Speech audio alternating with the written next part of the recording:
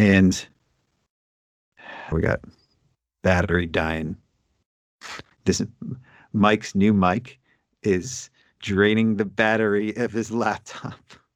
Mike's new mic today. Hey, Right. Michael. Hey, Scott, how you doing?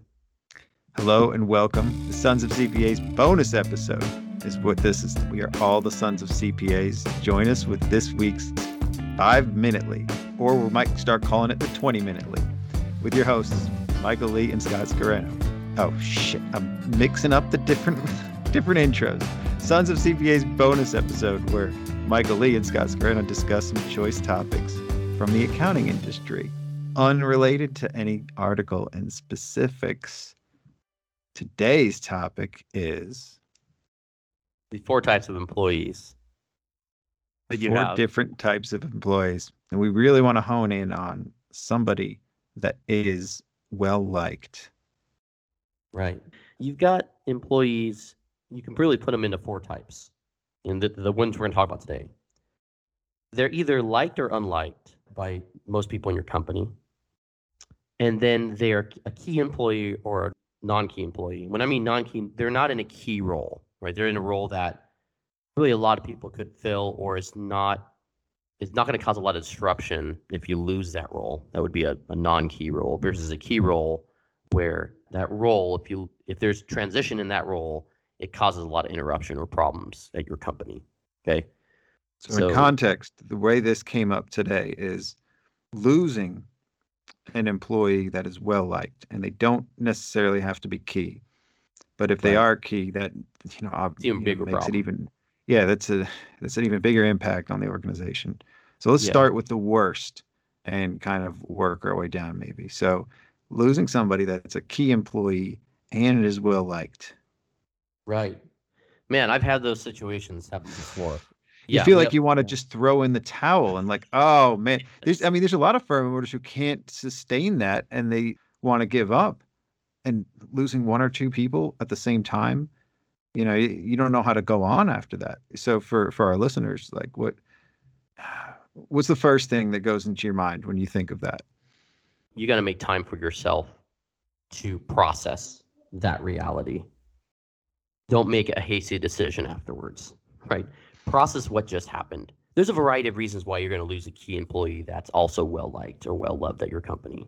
There's a variety of reasons. One, it makes sense for them to move on, right? Or maybe they're an early employee of yours and they're no longer aligned with where you're going with the firm, but they helped you grow the firm to the place it was today.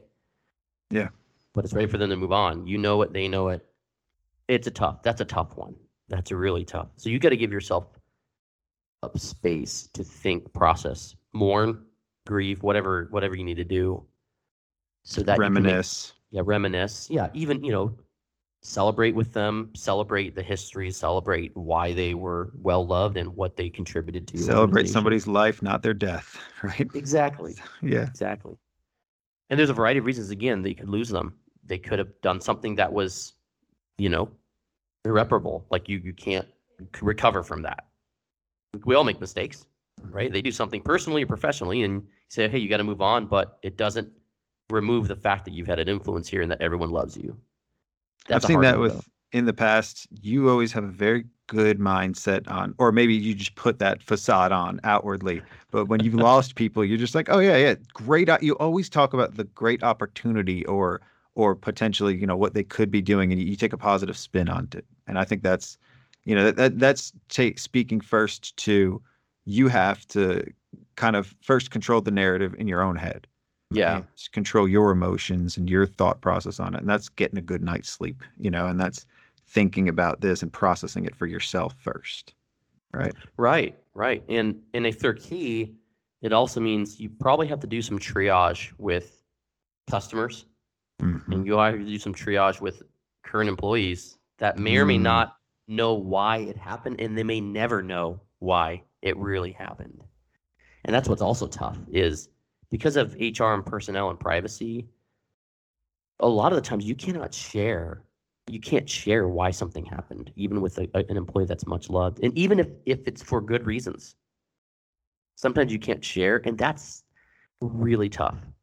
But yeah, You can't, first you can't control the whole narrative. You can Mhm. only control how you react to it and how you respond to it. And also you can't create a new narrative by spreading bad things. You have to look Right. at it in the right light. You have to set the tone from the top down at the organization. And I think especially with somebody that's well liked, how do you approach that? What are some techniques? Well, I think one of the things I do try is I want I do want the culture of the company to be even better after anybody moves on, regardless of the reason. And I think to myself, is it better that the team has positive or negative views of this person when after they move on? What does it do to an organization for us to have a negative view of somebody that was especially key to the organization and we loved? How would it be beneficial for us to have a negative view versus a positive one? Right? Negative memories versus positive memories about them. That's what helps me want to err on the side of being positive about it and looking at the opportunity that this creates Right. in your So organization. being positive about somebody that's sort of negative, somebody that's not well liked, how do you, I mean, if that's the case, usually some people are relieved when they lose that, and If it's it's like, not oh, well liked, that's a different topic, right? We were yeah, talking about key and well liked. If it's not well liked, the key, yeah, that's a different topic. sometimes that's a reason to get rid of them in the first place. Like, Exactly. If they're not well liked, even if they're key or not key, especially if they're not key, you can get rid of them like right away and no one will care. And more people would be relieved because usually a not well liked and not key role leaves more damage if you so keep them that in. quadrant we can scratch off. That's an easy one. If you can control that narrative. So, Yeah. so somebody that's well liked, let's put a positive spin on it. There is probably a reason why they're liked, and things that they about their personality and about who they were, what they did at work that you can use as examples and things that you want to find in the next person, or Yeah. things that maybe others you can set the tone of using them as a martyr, like not necessarily a martyr, but as an example in the future, and let them sort of let the good things about them live on too, Right. Right. because you don't want to snuff that out. No, not at all. And you want to talk about how they, if they were key and they were well liked, they helped you establish the culture, they established your processes, or they brought something to the culture that was really positive, and now they're moving on to their next phase, and so are you as a company. But if they're not liked and they're a key role, and we've all had this, we actually all have people in these roles right now. Yeah. I guarantee you, we all have people that are not well liked, but they're in key roles in our organization. And the I think reason why I'm we one of them. you're Most of the time, I'm one of them. I always feel like I am that one. That's funny. You're the firm owner, and you're one of They like them. me outside of work, but whenever I get into the details, they're like, just fucking get out of our way. I think that's Be true. That might be true of many of us.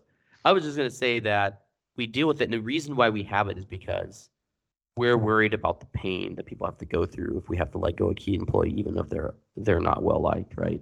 If they're not fun. well, and the pain we would have to go through too to Yeah. find their replacement. Like Oh we always yeah. want to see the upside in somebody. At least I do. I Exactly. always want to find, okay, what's the benefits to having them? Like I try to find every reason to keep them instead of always filtering through people.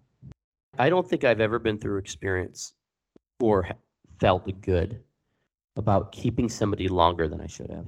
I've never felt good about it. No, it Even always though I do nags it, at you. I do it. I'm going to tell you, I'm guilty as charged, right? Yeah. But because like you, I want to believe in second chances, third chances, giving somebody opportunity, making the grace period very long. And the reality is, Well, it for can be some, damaging to your culture. It can be really yeah, damaging to your culture. and I'm sure we could think of many different reasons why we want to keep people, but there's also something that we're not holding them accountable to, or something that we're not defining in our expectations of them. If Yeah. we keep finding reasons to keep people and they keep letting us down in different ways. So then that goes back to defining the job and defining what their role is. And I think we're kind of blending a couple of different topics here, but going back to you've already lost them. And for whatever reason, you already lost them. So going like, how do you keep morale up? But also, how do you approach that in a way that's constructive? And that's seeing the positives and knowing this is the reality now. We have to move on. You have to have a real plan, right? You can't come out and say, okay, this person's gone and chaos will now ensue. What should we do? What do you guys think we should do? Yeah, it really is get a plan. Now, the plan doesn't have to be solved by you only. You could get your team together and solve it. I remember when I lost one of my key employees a few years ago, just unexpectedly and immediately, no time transition, just immediately. I got some key employees together that reported to this role, and I said, hey, this person is left, and I need help figuring out what we should do going forward. And here's what I'm thinking. I'd love if there's anything here that you think or want feedback on, but got them involved, got their reports involved. It really helped them feel like they owned that process, and they saw me go to them and say, wow, the CEO is asking us to step up. Okay, but have a plan, right? Don't come on your knees with no plan, thinking chaos, telling people chaos is going to ensue. And if you need to take a day to think, just say, I need a day to think or process. And please operate as is, nothing's going to fall apart today. Put up the away message for now. Right. And that's I think that's got to be contingency plans beforehand too. Like you almost have to think of it like everything that you have, every employee that you have, you could potentially lose tomorrow for any reason. So, it's like contingency planning and planning. Planning is a big part of this. So you don't feel blindsided by losing anybody. First you got to plan on how would the firm run without you as the owner. Right. Unfortunately, most firm owners don't have that plan in place. And you'd be surprised at how many firms at certain sizes, at pretty big sizes. Oh wow, yeah. If the firm owner gets hit by a bus or is in an accident, that firm's going down. It's not a matter of if; it's a matter of when is that firm going down, and that's unfortunate. Even with firms that are sizable. So contingency planning is easier, obviously, as you get bigger, but it also means things like, do you have key man life insurance, right? Do you have processes documented? Do you have an emergency way to get to the bank account in case payroll has to be run for your firm and you're gone? All those things that are important. Do you have another signer that you trust to the bank account or to the credit cards? Do you have somebody with authority at your firm, or a couple people with authority that can help do things together in case you can't be reached? That's going to be important, so that if multiple, we've been in situations where multiple people leave a key role and then a non-key role, but maybe they're both liked and they go together. Like, we've been in those situations. And if you haven't been and you plan to have a firm that grows, you're going to be in those situations. You're going to be, yeah. So plan on being in one too. Yeah. And I think the key here is their keyness. What's the right word for that? Their how important they are to the firm, but then also how likable they are as people. So then, like obviously you want everybody at your firm to be well liked, but there's certain types of people that have that it factor, and that everybody kind of gravitates towards them. They're the ones who are kind of speaking or saying the right things all the time, like in meetings or whatever it might be. And regardless of how they performed, because they're well liked, their leaving has a sizable impact on culture that is not relative to their performance. It's just relative to the relationships they built. A really great relationship builder can be underperforming but have huge impact on your culture. On the flip side, a great performer can be terrible nag on your culture, right? They can be negative on your culture since day one. Oh, I've had that. But they perform so well, right? Clients, they may get the work done on time. Clients might trust them, but your employees hate working with them, or they don't get responses from them, or you have to make bending the rules. You make exceptions just for them. They don't want to show up to group meetings or to social outings or whatever, but you do it because they perform well. And every firm has those people, because we're willing to put up with great performers who are terrible for our culture. But in the long run, they're actually terrible for our culture. They're really, really they're terrible for the culture too. Yeah. Like you don't see it. They will prevent other people from coming in. They will prevent other people from coming in. Yeah. Other good ones. So you want somebody that's very generous with themselves too, and not just very selfish. They're so focused on their own successes and what they do. They're not team players. Right. So that's why, I mean, that's what made them high performers most of their life. And then when it comes down to actually working in an environment that requires them to be collaborative, they tend to want to shine still. It's very hard for them. It's very hard. Yeah. So you can empathize with them too and let them know, Ted Lasso is a good example of this in an episode, where I just thought of this. I just thought of Ted Lasso. So lead tasso is the one I'm thinking of. Like he used the lead tasso, technique. And so as I was talking, I was thinking of that and just speaking on how you react to it really kind of speaks volumes too.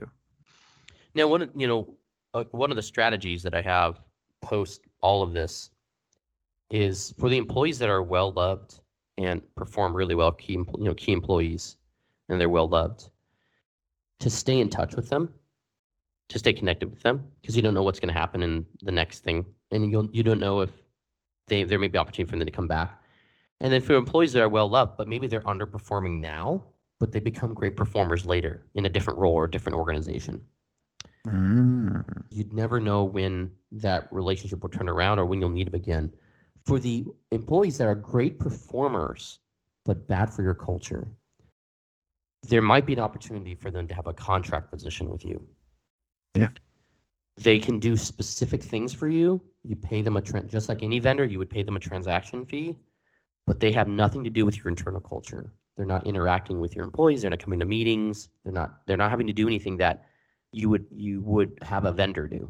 Right. That's an interesting approach for, somebody like us in a remote or hybrid environment to think of it like that, because, you can almost think of anybody as that remote contractor, but the difference is they're either part of the culture and part of the team and contributing in a proactive way to the environment, not being an inhibitor or a detractor of the culture, and contributing to that, and everybody kind of working as a unit, and the people aspect of all this.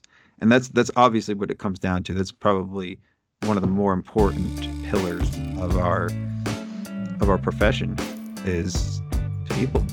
Right. So yeah, I think we covered it. The types of employees, well loved, not well loved. Yeah, we don't have an ending of this article. This is the article. So, but I think we've all dealt with it. I think you got to be prepared for it, and have a plan. Or have a plan. And again, next time. Thanks, Michael. Thanks, Scott.